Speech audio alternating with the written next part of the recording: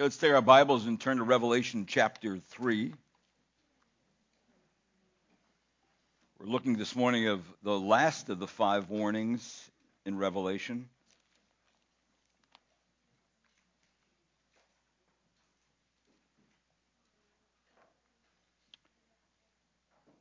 Verses 14 to 22 we'll look at this morning, Revelation chapter 3, last book of the Bible. I've been saying that the Lord, because he is the sovereign head of the church, he walks among the churches. The churches are called the lampstands. He has the 7 stars in his right hand, which are the leaders of the church, the elders, the pastors. And he's evaluating the churches, as we've been noticing along the way, because he wants the church to continue to share the light in the area that he's planted that church. And the things so far that will diminish the light of the gospel is declining love, where a church becomes just a church of loveless orthodoxy, or a church that they allow the truth to slip by tolerating bad doctrine, and they become an indiscriminate church that tolerates bad doctrine. A third thing that will diminish the light is that of compromising with sin within the church. A fourth thing would be that we looked at last week would be that of being complacent or being spiritually apathetic. Today we're going to be looking at the church of Laodicea. The 5th and final warning the Lord gives is that of a church that is steeped in spiritual indifference. And I thought these terms needed to be defined. Complacency means to be self-satisfied without being aware of the possible dangers. Indifference is a lack of interest, a lack of care and concern for something.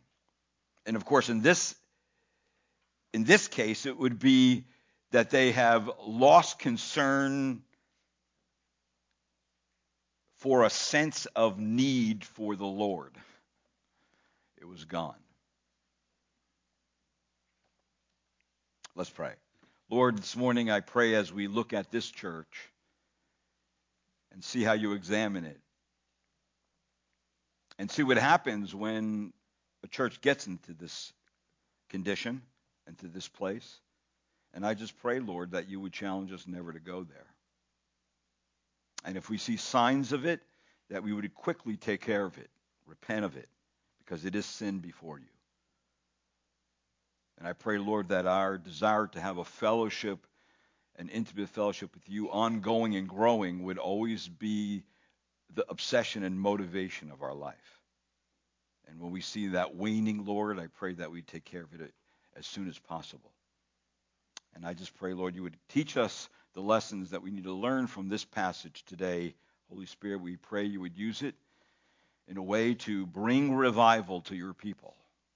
Revive us from inside, that our love for you, as we just sung about, would be intensified, and our desire to know more of you would increase and become more important than anything else in life. And I pray this in Christ's name. Amen.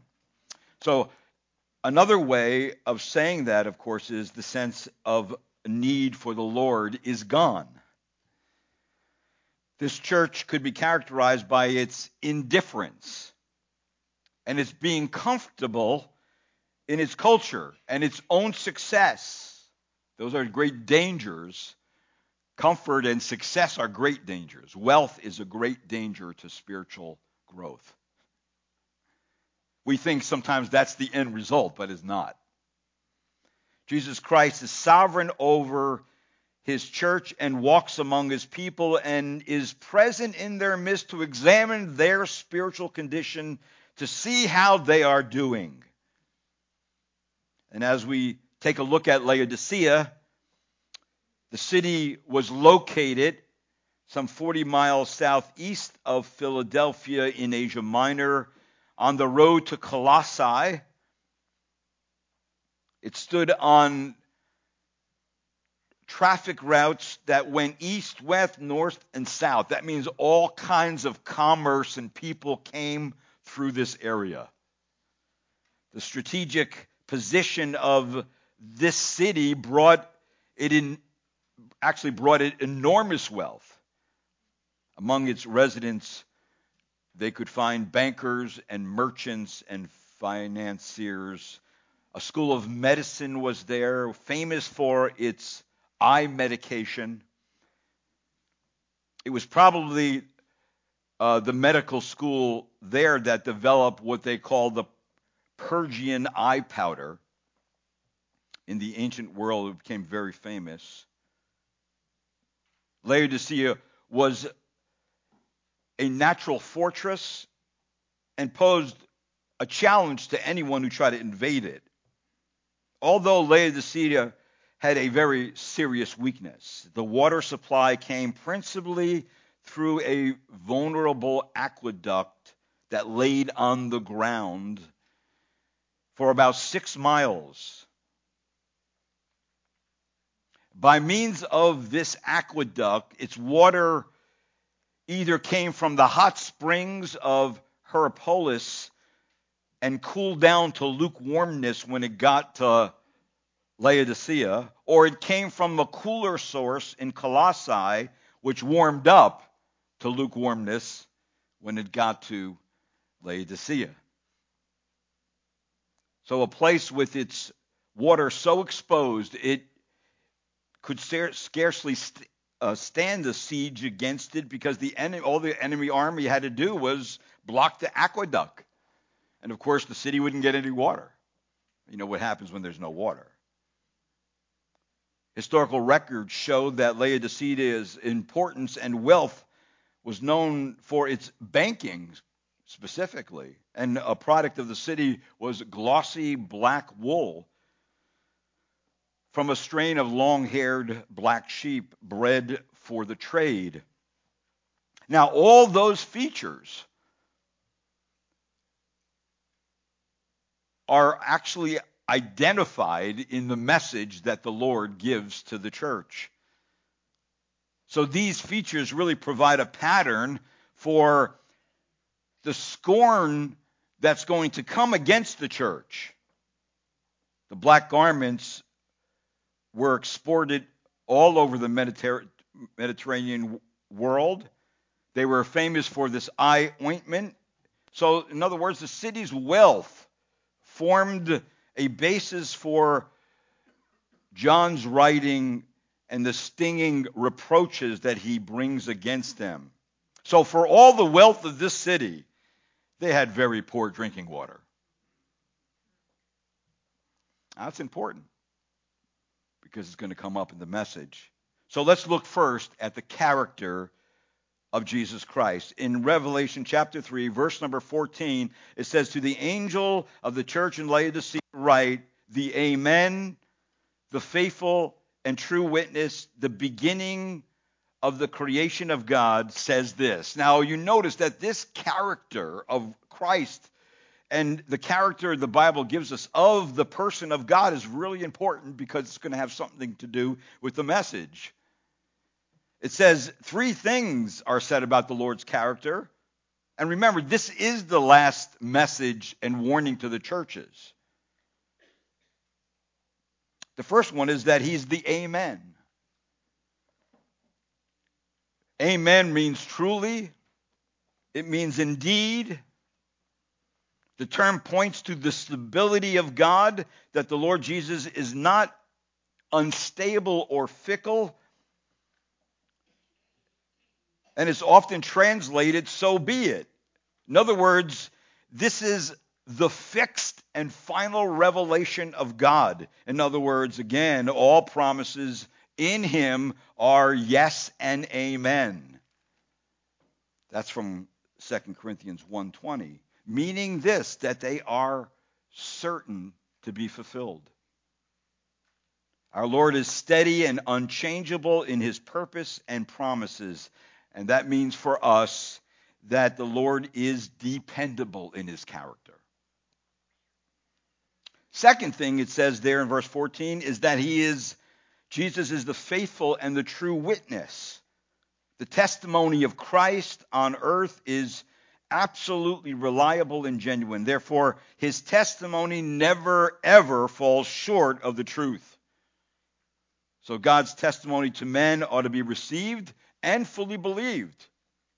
If it's not received and fully believed, then of course a swift and a true witness will be against them, against all their indifferent lukewarmness that is found within that particular church. And this means for us that the Lord is dependable in what he says. He is the witness. Him and the Father witness. And they bring a true witness to us because it's confirmed by more than one. It says also that Jesus is the beginning of the creation of God in verse 14.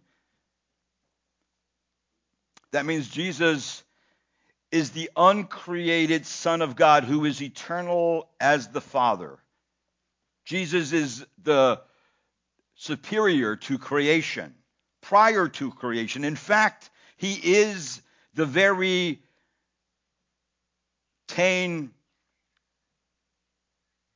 arxane, which means the originator, the first cause, the creator, the governor.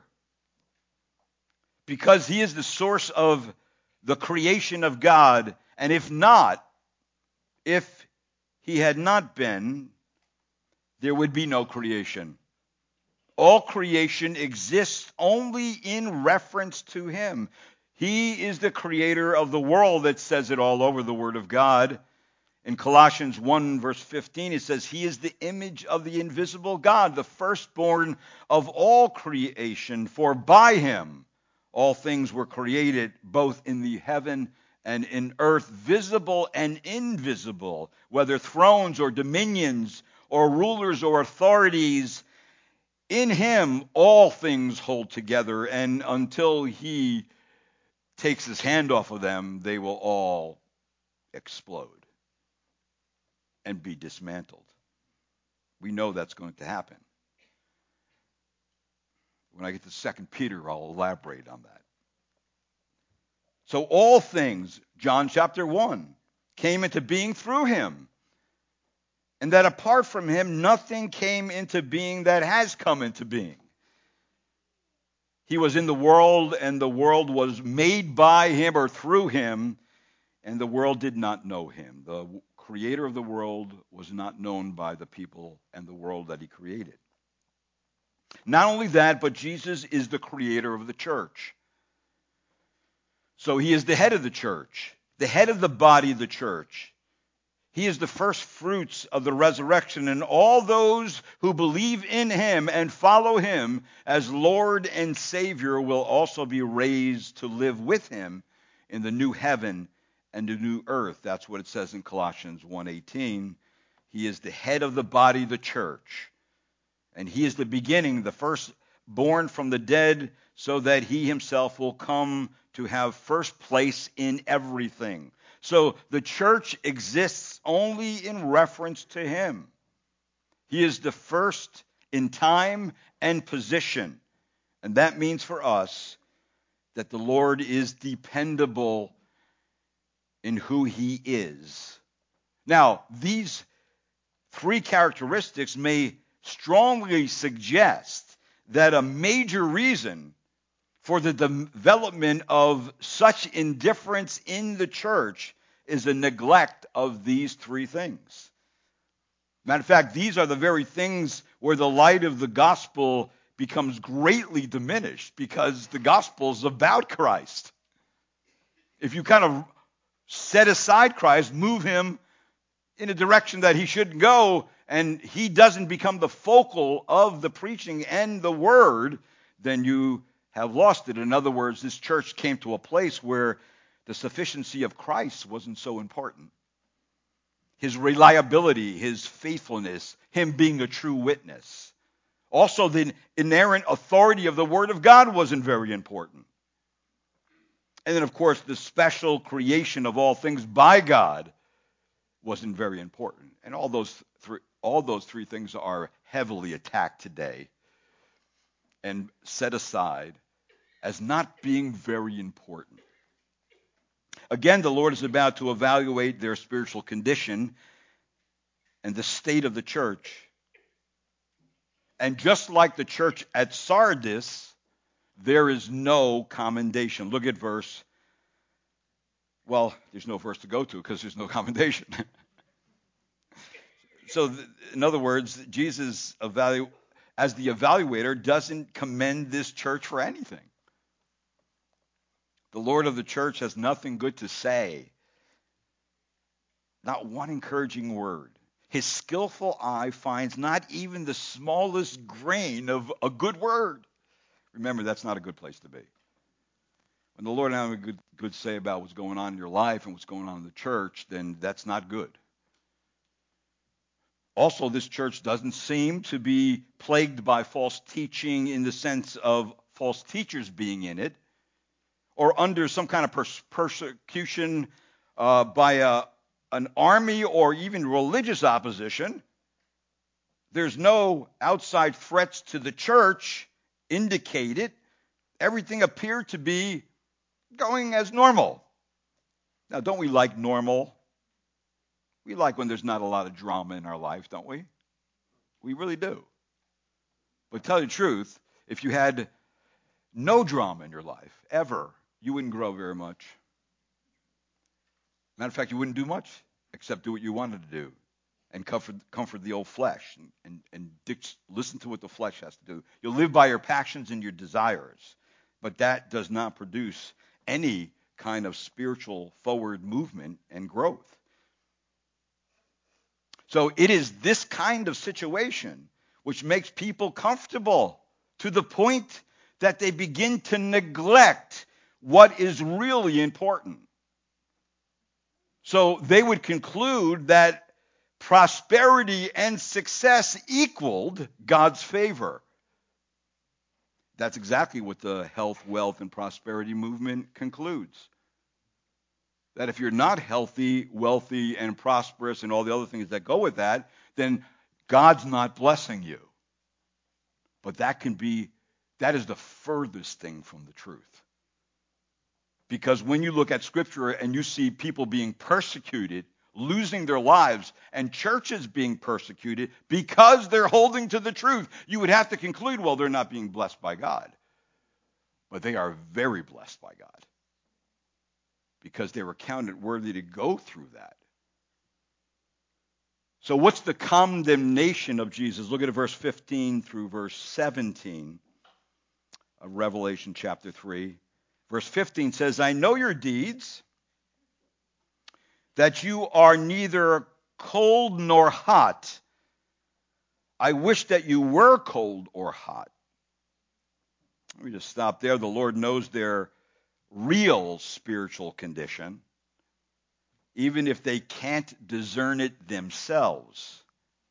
See, not to be cold or hot is a very precarious position to be in as a believer. A neutral position is no position. No convictions. Takes no stand. It's hard to find out where someone is at when they land somewhere in the middle. Especially when it comes to doctrine and truth, because by nature, doctrine is propositional. It's polemical. You have to have a position. You have to know what you believe. Where do you stand? How do you know you're going to heaven or not? How do you get to heaven? How are you supposed to be made right with God? Those are not you middle of the ground things. There's got to be I know or I don't know. If you are in the middle, then you probably don't know much. And for your information, by the way, most people would take this passage to mean I would rather you be cold or I would rather you be hot, and that's not what it would really, that would not be the conclusion that we could have, because that means if you were cold, you were in opposition to God, or hot, that you would be just on fire for him. So that's probably highly unlikely. It is better to interpret this passage by its historical and geographical context, which I already mentioned. Remember, Laodicea got its water either from the hot springs of Hierapolis that cooled to lukewarmness, or from the cooler source of Colossae, which warmed to lukewarmness. In other words, the water was nauseating, which represented their deep, deplorable spiritual condition. Our Lord's point to them is something like this: you provide neither healing for the spiritual sick nor refreshment for the spiritual thirsty. You have nothing to offer. It was Matthew Henry, the old commentary set. I don't know if you have those old commentary sets. It's all public domain now.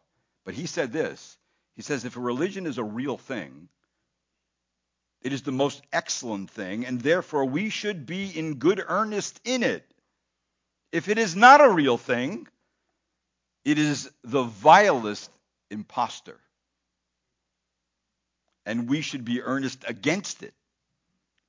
If religion is worth anything, it is worth everything, and indifference here is inexcusable. And that's true to this passage. Like the pastor who visited a church member to probe further as to what he really believed concerning his eternal destiny, because he was at the point of death. And let's say the man's name was Jim. He said, Jim, the pastor asked, what do you believe? And Jim says, I believe what the church believes. And well, the pastor says, well, what does the church believe? And he says, I believe that it believes what I believe. And finally, the pastor says, well, what do you in the church believe? And Jim's reply was pretty much the same thing. I mean, it is funny, but it is sad, because I do not think that response is uncommon. When you really press somebody about where they are spiritually, they can't really answer it unless they have been in the God's Word and they have been walking and living for Christ. So to be half-hearted, double-minded, indecisive, tolerant of everyone's opinion, and just comfortable with the status quo is totally unacceptable in real Christianity. If that was true, then the passages about putting your armor on and becoming a soldier of Jesus Christ means nothing. Just as the prophet Elijah asked the people, how long will you hesitate between two opinions? That's a neutral position. And this is what he said to them. If the Lord is God, follow him. If Baal is God, follow him. Meaning this, there is no middle ground spiritually. You will either serve God or you will serve someone else. Some other idol, or yourself, which you will be the idol then. So we cannot straddle the fence. You cannot have one foot in the boat and one foot on the shore.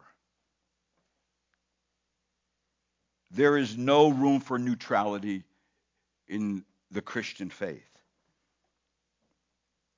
Even Joshua, after the conquest of the promised land was done, which took about 50 years, and the land inheritances were given to the people, at the end of the book of Joshua, Joshua challenges the people. And listen to what he says to them. From Joshua 24, verse 13 to 15, he said this, I gave you a land on which you had not labored, and cities which you had not built, and you have lived in them, and are eating of vineyards and olive groves which you did not plant. Now, therefore, fear the Lord, and serve him in sincerity and truth, and put away the gods which your fathers served beyond the river in Egypt, and serve the Lord. And then he says this, if it is disagreeable with you in your sight to serve the Lord, choose for yourselves today whom you will serve. The same thing. If you do not serve God, you will serve something. And that's where your heart will be. And then he says this to them, whether the gods which your fathers served, which were beyond the river, or the gods of the Amorites in whose land you are living, but as for me and my house, we will serve the Lord. See, he took a stand. That's propositional truth, right? That's what he said, I will do. Me and my family will do this. If no one else does it, we will do it. See, that's clear, is it not? Is not truth clear? Is that position unclear? No. That position is very clear. But if somebody says, well, I don't really know, I don't, that kind of stuff. Well, that's not clear. I don't know where you stand. In other words, you need, as a believer, you need to know where you stand, and when people talk to you, they need to know where you stand. Yes, you will make enemies that way, and you will make friends that way. Probably more enemies than friends, but don't worry about that. God will take care of that. One person named Fred Tafford said Laodicea was a spiritual chameleon, accommodating themselves to the moods of the time. We have been suffering in America from an Americanism called pragmatism. And what has pragmatism brought America? Well, it brought this, that the church accommodates the dictates and the whims of the culture in which it lives, instead of the other way around. And we are led by a country of weak men, foolish women, and young people. And if we stay there, it will be our own destruction. We won't have to worry about an army coming to take us over. We're doing a good job on ourselves. So what's the Lord's diagnosis? Look at verse number 16 of chapter 3. So because you are lukewarm and neither hot nor cold, I will spit you out of my mouth. That's pretty tough language. But I tell you what, it is clear. The diagnosis is identifying the illness and the disorder. Could you imagine if you went to a doctor and you had a serious disease and he never gave you a clear understanding of what you actually had wrong with you? You walk out of there saying, I don't know what to do. I'll take more vitamin C or something. So their condition of being lukewarm is a condition that is critical, but it is not terminal yet. A lukewarm beverage is not the norm. In fact, it's quite outside the norm. You don't go to Starbucks to get a lukewarm drink, do you? They wouldn't make any business. They would close their doors. So either people order a hot drink or a cold drink. And usually when something is lukewarm, something has gone drastically wrong. When I leave my cup of tea or coffee on the counter and I go off in some other adventure to come back to it and it's cold and it's, either I put it back in the microwave and nuke it again, right? Or I dump it out and start all over again. But drinking something that is tepid is nauseating. So the contrast here is between the hot medicinal waters of Hierapolis and the cold, pure waters of Colossae. By the time the waters reached Laodicea, it was lukewarm, providing neither refreshment for its spiritual weary, nor healing or comfort for the spiritually sick. So the spiritual condition becomes an irritation to the mouth and finally to the stomach. And this kind of irritation naturally, in the natural realm, in the body, takes measures to deal with that irritation, and those measures are vomiting. The body hurls and rejects the stomach's contents out and away from the body. And you know, I hate to throw up. I don't know. I try everything I can possibly think of not to. But you know that when it comes time for you to hurl, you cannot stop it. It's that kind of thing. And so, in other words, this is how the church ought to act when it detects indifference. Spiritual indifference ought to be vomited out and away from you and kept away from you. So this is a picture of how nauseating and distasteful this condition is to our Lord. Look what it says in Revelation 3:16. I will spit you out of my mouth. I will vomit you. God is disgusted with lukewarm believers, and if the condition persists, he will vomit them out. If there is a failure of repentance, then the church must perish. For it is better for this type of church to go out of existence, because it's no longer a New Testament church. It's just a social club that makes people feel good, feel safe, and feel comfortable. And we must take up the warning of the prophet Amos, where he said, woe to them that are at ease in Zion. A warning to be too comfortable, to be indifferent, to be on the middle ground, never to take a stand. The reason for this tepid condition is found in Revelation 3:17. Indifference will eventually lead to ignorance, especially as it is to one's spiritualities. So that was Jesus' diagnosis. Now look at in verse number 17, the Laodicean church's diagnosis of themselves. Look what it says.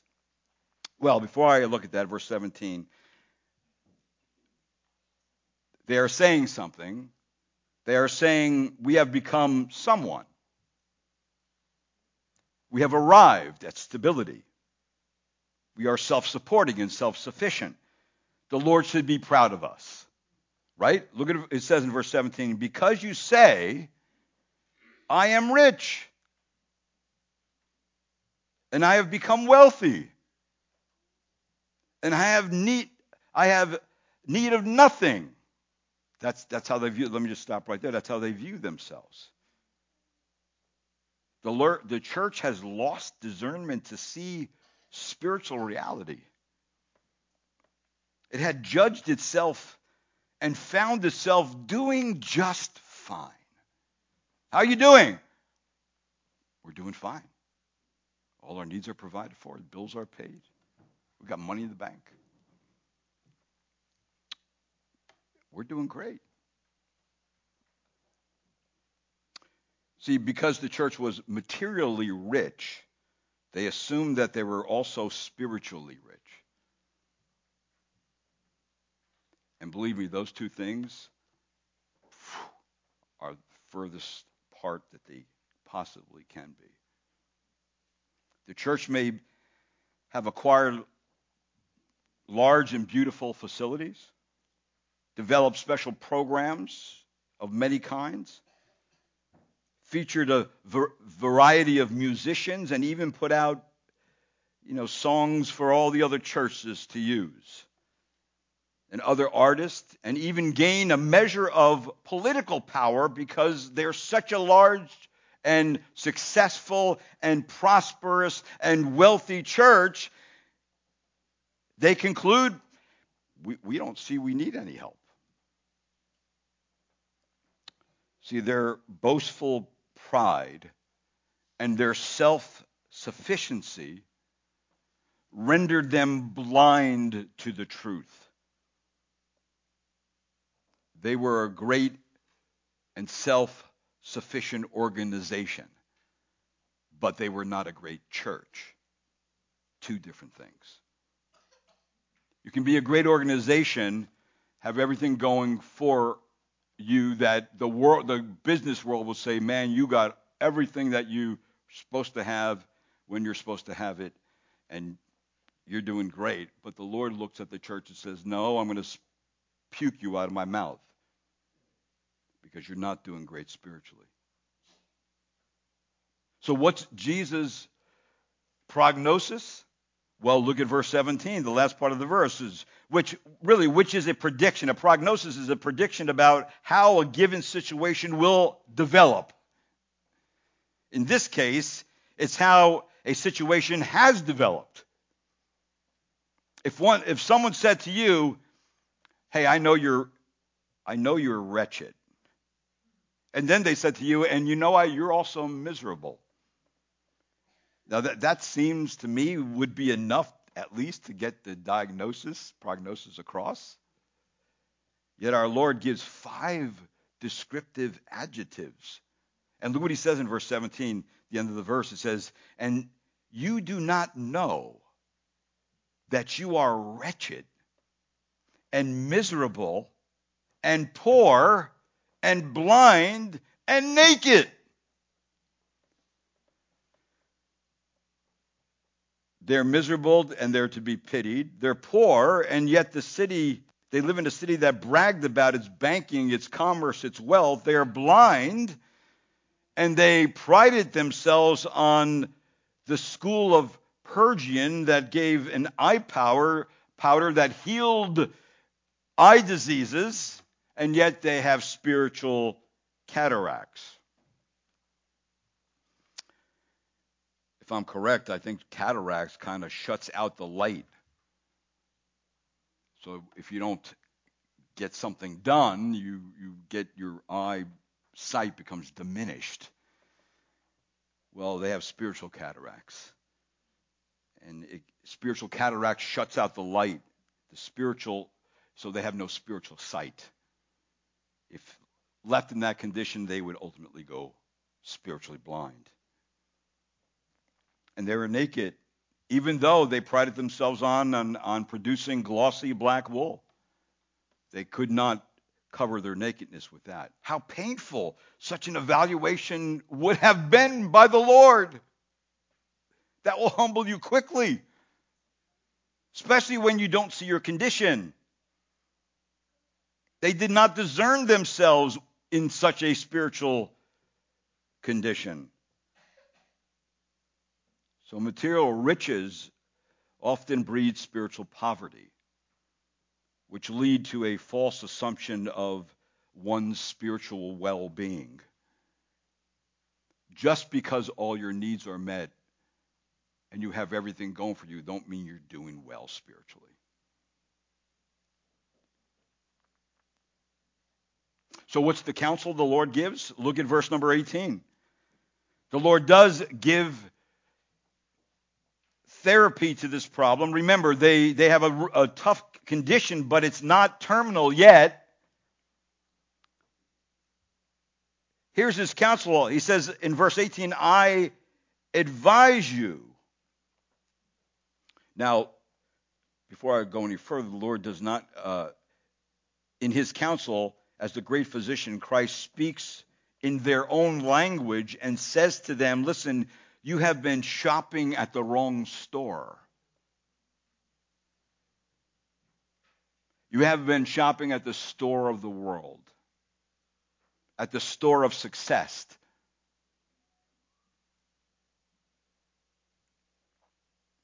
You have obtained imaginary wealth that will pass away with this temporary world. Look at what it says in verse 18. I advise you to buy from me gold refined by fire, so that you may become rich.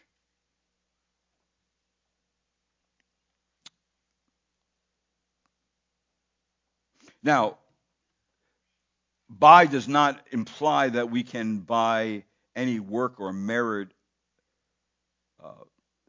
of the purchase of God's free gift, but that from Christ, true and lasting riches can be purchased with the currency of faith and trust and dependence on Christ. So buying gold refined by fire is a picture of obtaining a purity through the refining process. This usually includes the purifying effects of suffering and trials, and what it actually produces. And what it usually produces is a high quality of faith in the right things. And of course, a faith that's able also to withstand trials. So if this comfortable, lukewarm church is to renounce all self-reliance or self-righteousness, then persecution will get the dross out of their heart and will produce a refined faith.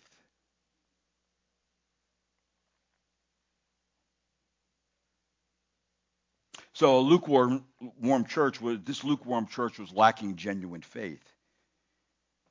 Then in verse number 18, notice, and buy white garments, so that you may clothe yourself, and that the shame of your nakedness will not be revealed. They were clothed in the finest of earthly garb, yet before God they were spiritually exposed, ashamed, naked. And so Jesus further counseled them to purchase white clothing, a figure likely based upon the fact that Laodicea was famous for its woolen black material and garments. So Christ offers them whiter garments, in other words, of righteousness, covering their nakedness with an inner inclination toward righteous deeds. That if you are a righteous person declared righteous by God, you will produce righteous deeds in line with a brand new heart that comes from Christ. And that means at Christ's return, they would not be utterly disgraced, but be found clothed in the righteousness of Christ. If that's all they have, that will be enough.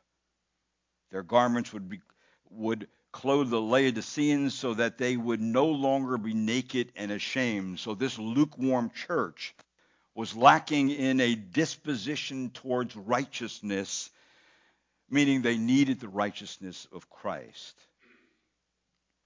And then in verse 18, they would need to buy eye salve to anoint the eyes so that they may see.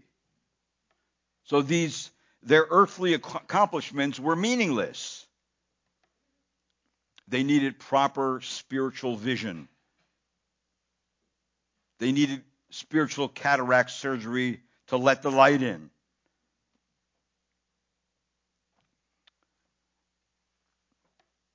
They needed the eye salve that is applied spiritually so they can see their own condition and see how far they've moved from that condition, and of course begin to repent of that condition and get back to where they ought to be as believers. So this lukewarm church was lacking a spiritual discernment of spiritual matters, and they needed Christ's remedy very badly.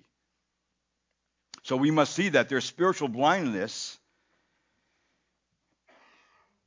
must lead somewhere. Either it will lead to their condition becoming worse, and they would cease to become what Christ wanted them to be, or they would repent, and they would receive spiritual healing from Christ alone. And so that's what he says. Look at verse number 19. Here's the challenge the Lord gives to the church. In other words, chastisement if you don't repent. And he uses the word here, zealously repent. Look what it says in verse number 19. Those whom I love, I reprove and discipline, therefore be zealous and repent. In other words, this is no middle of the ground repentance. This is a decisive repentance that will end all your lukewarmness. The Lord is actually expressing love. The word here for love is not agape, but phileo, a friend's love. Someone you have deep feeling for. And so the Lord says, listen, I'm going to discipline you as a loving father, and I'm going to educate you if you don't repent. And why am I going to do that? So real believers will become distinguishable from lukewarm pretenders.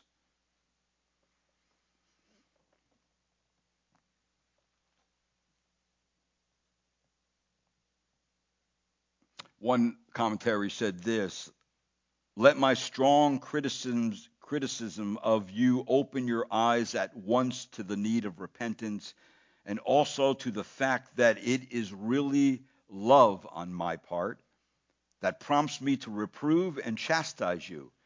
A realization of my loving concern as well as your own desperate condition should bring a resolute change of purpose and kindle within you a warm fervor of devotion that will dispense with lukewarmness. Vomit it out. Get rid of it and get it away from you. So part of living the Christian life, part of running the race that God's called us to, is removing those things which will slow you down and hinder you from making good spiritual progress. But also along the way, the important things are learned by God spiritually spanking us. And that's through the Heavenly Father's school of discipline. He will teach us things that are extremely important to us throughout our days and in our troubles that we could not easily receive if everything went well for us all the time.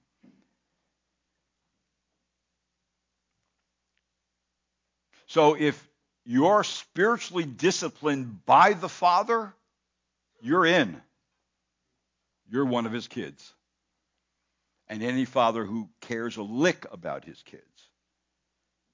Well, when his kids are acting up, being disobedient, being in rebellion, that child should know that the rod of correction is coming to drive away that rebellion and that disobedience from their heart.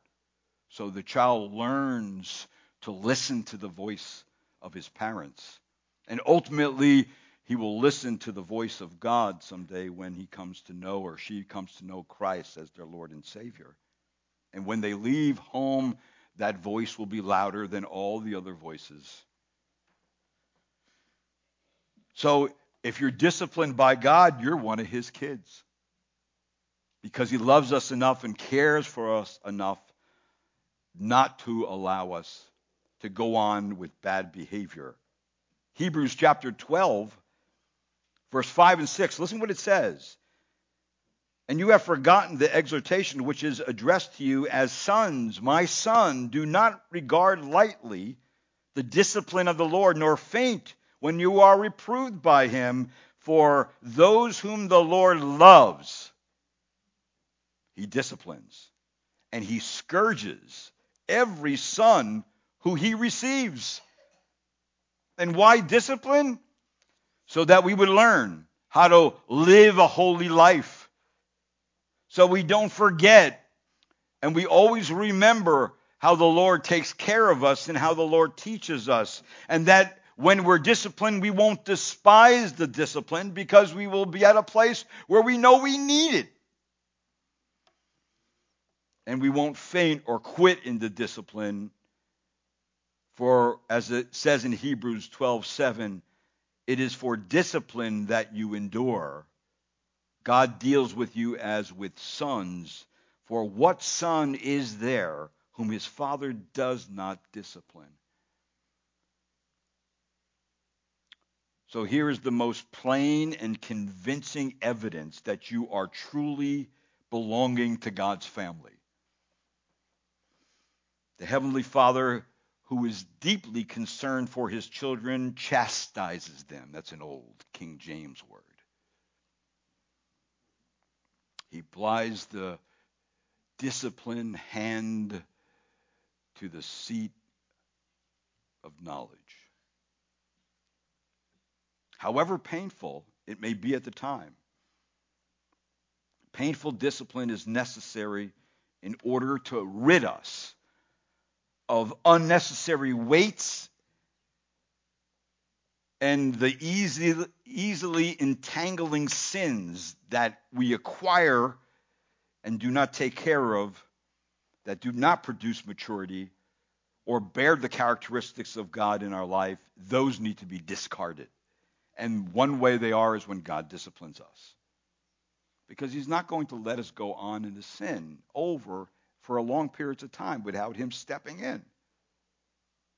He wants us to take care of it. That's why we have the Lord's table. When we come together in the Lord's table, we examine ourselves, right? How are we doing spiritually?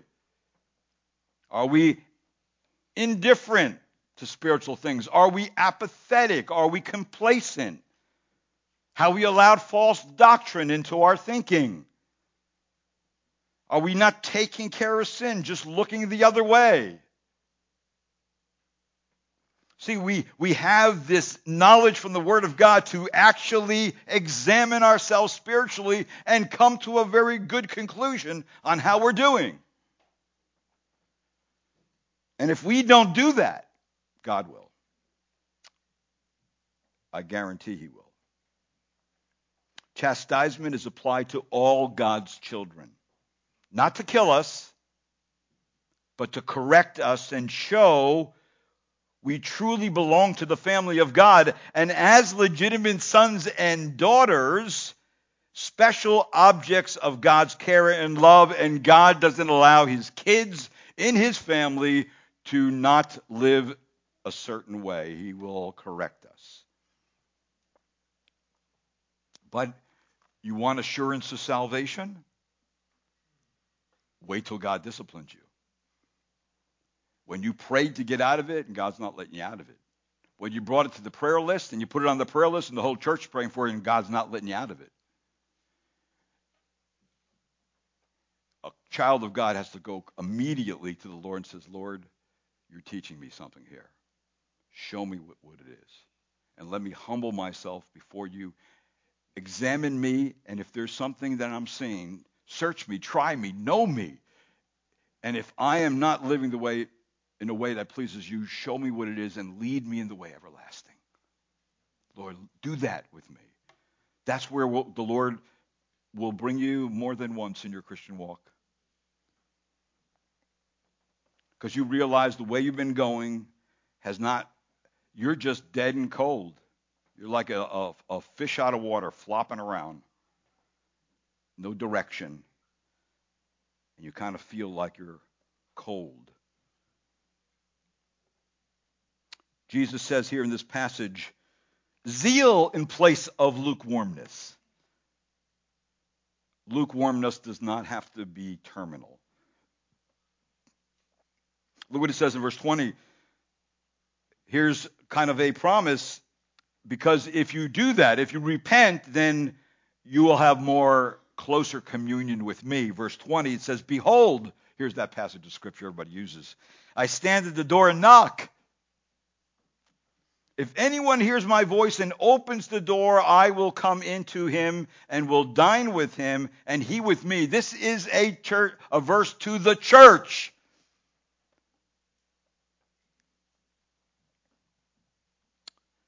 And this is a concluding verse, actually, to all the churches that are represented in the 5 churches.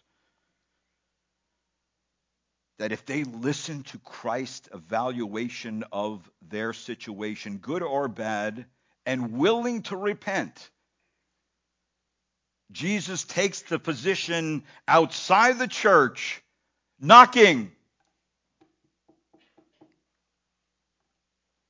and will always come in if we invite him.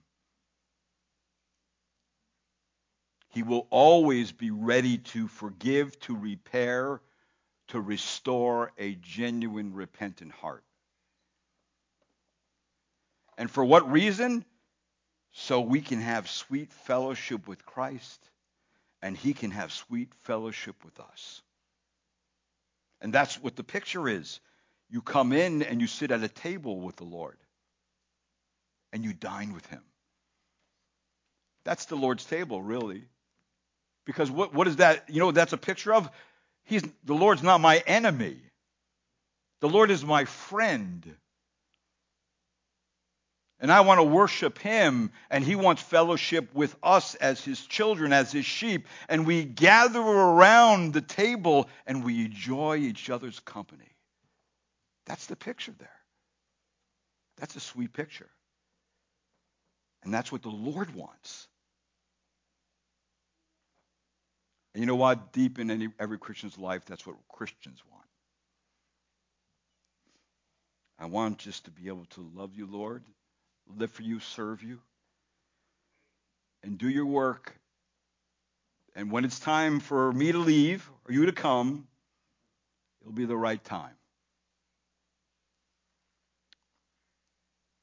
Now, there could be, and this is a possibility here, that this is an eschatological door,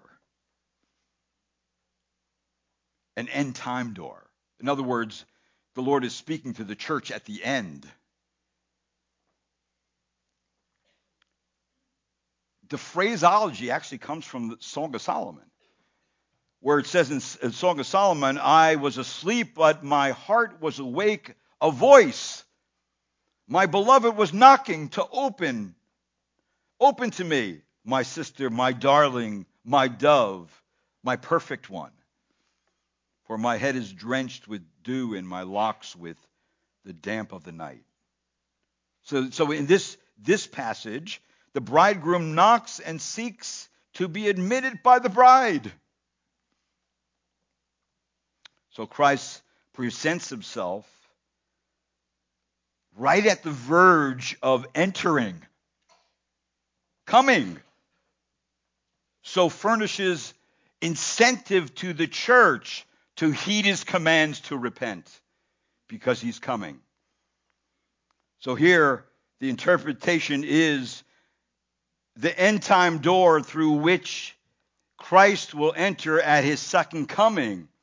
And this picture stresses the urgency for people to seek a right relationship with Christ, and if you are a believer, to make sure that you are growing in your knowledge and wisdom and fellowship with the Lord Jesus Christ, because he is coming.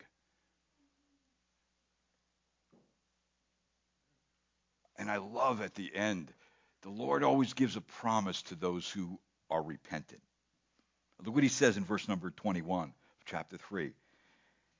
He who overcomes, I will grant him to sit down with me on my throne, as I also overcame and sat down with my Father on his throne. Just wrap your mind around that. The Lord promises that we will reign with him in the new heaven and new earth, in the new kingdom. We will be reigning with Christ. When Christ comes back again, he comes back with his saints to establish his throne in Jerusalem on this earth. And you know what? We are reigning with him. We are ruling the world with him. That's the promise he gives to the church. I don't know about you, that kind of gets me excited, except, I don't know the full implications of all of what that means. I don't think anybody does. But the promise is we're going to be reigning with Christ. Listen what Paul told Timothy in 2 Timothy 2:12. If we endure, we will reign with him.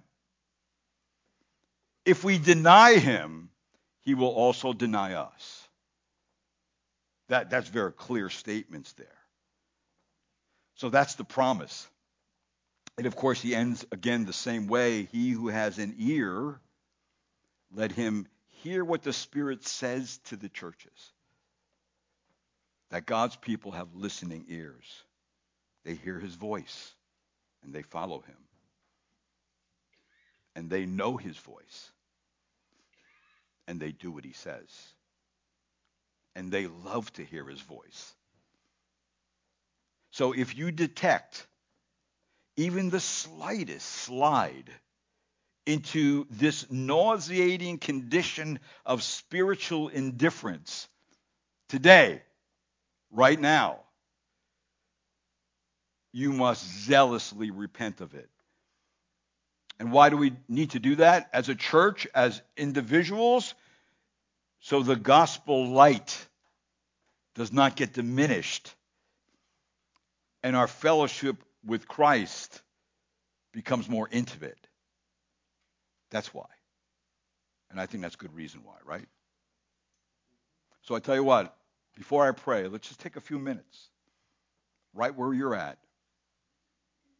Whatever, just stop what you're doing, close your Bibles, and let's just take a few minutes and pray before the Lord and ask the Lord that if you don't know yourself, that he would examine you and make clear to you where you are right now, whether you're a believer. And if you are a believer, are you growing in the Lord? Do you desire him? And ask the Lord to show you, and then where you need to repent, and then give God the glory and go on to serve and live for him. Just a few minutes. You can pray aloud if you want.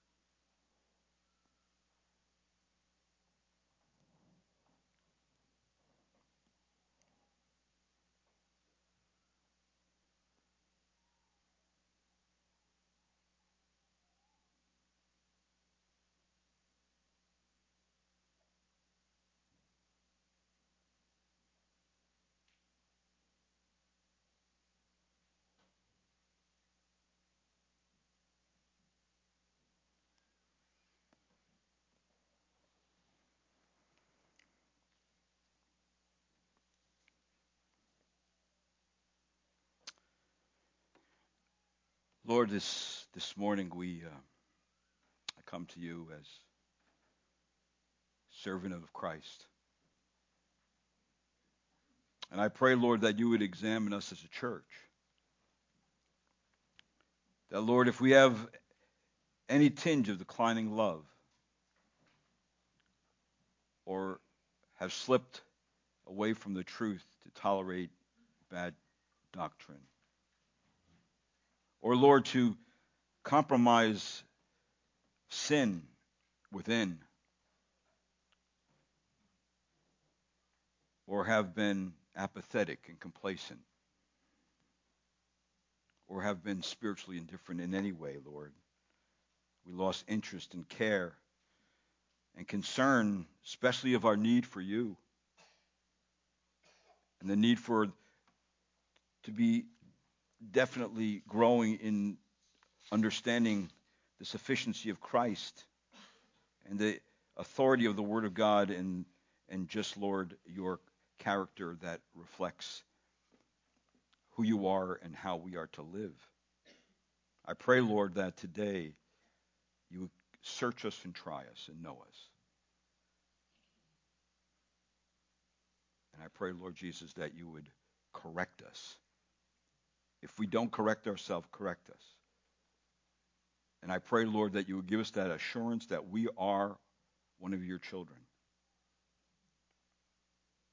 And I pray, Lord, that we would remain ever sensitive to slipping into any of these sins so we can hear the pleasant words of our Lord, "Come, thou good and faithful servant."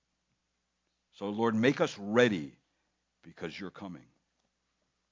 And I pray, Lord, that we wouldn't do it in a half-hearted manner, but we would do it zealously, from a deep conviction and sense that's deep in our heart. And I pray, Lord, that we would do it so we can continue to uphold the light of the gospel, and that we would have sweeter, more abiding fellowship with you, week by week, month by month, year by year.